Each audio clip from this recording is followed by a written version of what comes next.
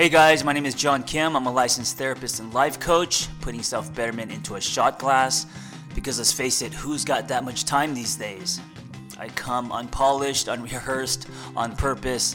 If you're looking for more of a wine glass, you've come to the wrong place.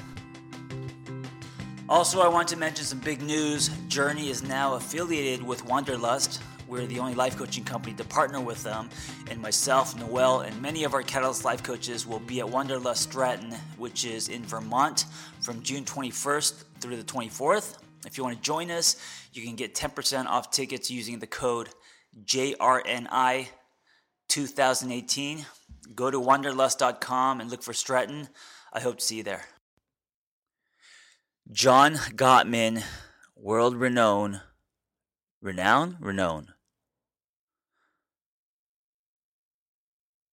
Famous marriage researcher John Gottman talks about the 6-second kiss, and he recommends that every couple do it at least twice daily.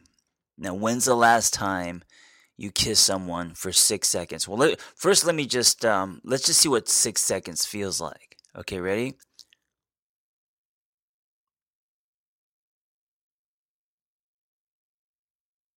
That was 6 seconds. Most people, especially if you are married or in some kind of long-term relationship, do not kiss for that long unless you are using kissing as a gateway to sex, which most of us do. And I want to talk about kissing, and I want to dissect it and give you guys some of my tips. Not that I'm some kind of master kisser, but they're just, they're just. I mean, what other tips am I going to give than my own, right? Okay, so for the complete 10 minutes of the podcast, because I think it's that important, I think there should be. I could have easily just slipped in a little kissing tip segment situation in another episode, but I think it needs its own episode because I think dating is dead, I think romance is dying, and I think kissing is going down the drain with it.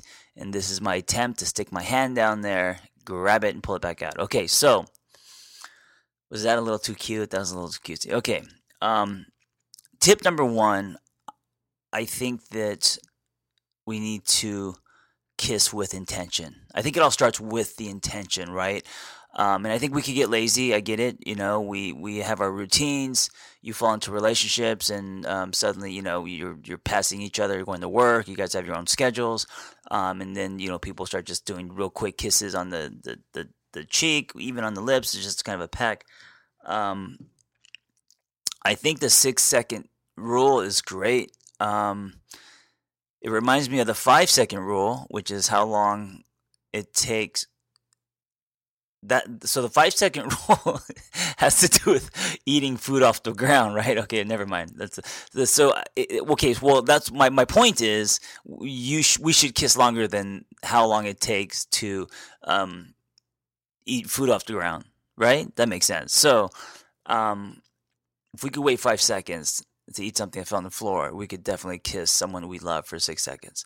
Okay, so one is to kiss with intention. I think we forget to put the energy, the intention, the love behind it. I think that we are just fast to touch skin, right? And I think that kissing should stand on its own sometimes. I don't think that it's just a way to have sex. I think that you can kiss or make out. Remember back in the day, in the 50s, I think they used to call it necking, when you would see two people making out in the back of like a convertible Cadillac, and that's all that happens. Like, it doesn't go any further. Or like the couple that's kissing, and then you see her leg. I don't know if this is just in movies. I remember this in movies. You see her leg go up because the kiss was so amazing. Anyway, kissing with intention, and that would be number one.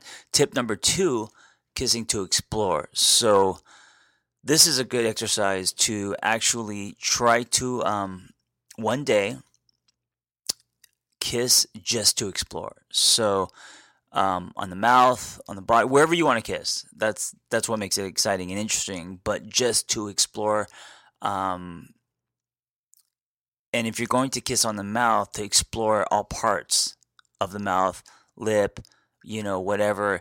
The also there's a rhythm, there's a dance to kissing, right? There's um, when two people close their eyes and they're kissing each other, assuming they're making out, it's not just a quick peck, that in passing. But when you're making out, you um, you fall into this groove, you fall into this dance, right? And that's when it's good. It's the same as when you're slow dancing with someone, and maybe in the beginning you're stepping on shoes, and then you kind of get the feel for each other's rhythm and body shape and energy and all that. And I think kissing's the same way. Um, but I also think that if you have that for too long, you should switch it up a little bit, and this is what I mean by exploring. So, number one would be to kiss with intention. Number two would be to explore. Number three would be um, tongue action. No, I'm kidding. Number three would be to communicate via kiss. Does that make sense? So, if you were to so here's an exercise. If you were to communicate how you feel about who you're with, not through words, but through your kiss, how would you kiss? Do that. So it doesn't matter if it's on his or her mouth or body or whatever or other areas. Kiss like you are sending a message, but via kiss. Number 4, we're only at 6 minutes, guys, and I'm scrambling to fill in the next 4 minutes, but I am determined to do it. Number 4 is I had it on the tip of my tongue. Oh, you see what I did there? Okay, no, I'm being serious. I had it on the tip of my tongue. Number 4, it was to kiss. Oh, I know what it was. Kiss like you mean it. And I know, no, that's not a cop out. I really mean it. I think too many people these days, um, they don't put meaning behind it. They don't kiss like they mean it. They don't put the 100% effort. Um, they just go through the motions of kissing, right? I gotta say, I think kissing's one of the most intimate things. I think it's sexy. I think it's erotic. I think it's underestimated. And I think that we need to bring that shit back. It was a big deal in the 50s when everyone was super conservative and there was like bases and stuff and no one was having sex on the first date. All they could do was kiss. So that's why in the 50s kissing was so amazing. It's like that's all they were allowed to do. Right? And so since that's all they had, they were able to be extremely mindful with it and appreciate it and to explore it. And so I think that should be the mindset today is and maybe you know what, maybe one night, date night, whatever, maybe that's all you can do is kiss. That would be a great exercise and see what happens, right? For hours, that just kissed, right? All right, let's do a little recap. A few tips on kissing someone. And first, I want to say that minimum. I mean, I'm not just talking about like the peck when you're saying goodbye. That's totally fair. But I'm saying when you are actually looking into someone's eyes and kissing them, minimum 6 seconds, according to John Gottman, twice a day. You know what's funny is as I say this, some of you guys are probably like, "Holy shit! There's no way." 12 seconds, 12 seconds of kissing him. I don't even know if I can do that. You know what? I'm gonna go there. You guys spend a lot more time going down on each other, right? You guys should spend just as much time kissing. So, twice a day, at least 6 seconds when you're kissing. That's kind of primer. Then kiss with intention, right? Put energy behind it. You can feel someone's feelings. What's the intention behind the kiss, right? Um, is the intention just pure love? Is it like a sexy erotic kiss? Is it enduring? Well, I mean, what kind of kiss is it, right? Put the intention out there. Number two, um, what was number two? I totally forgot what number two was.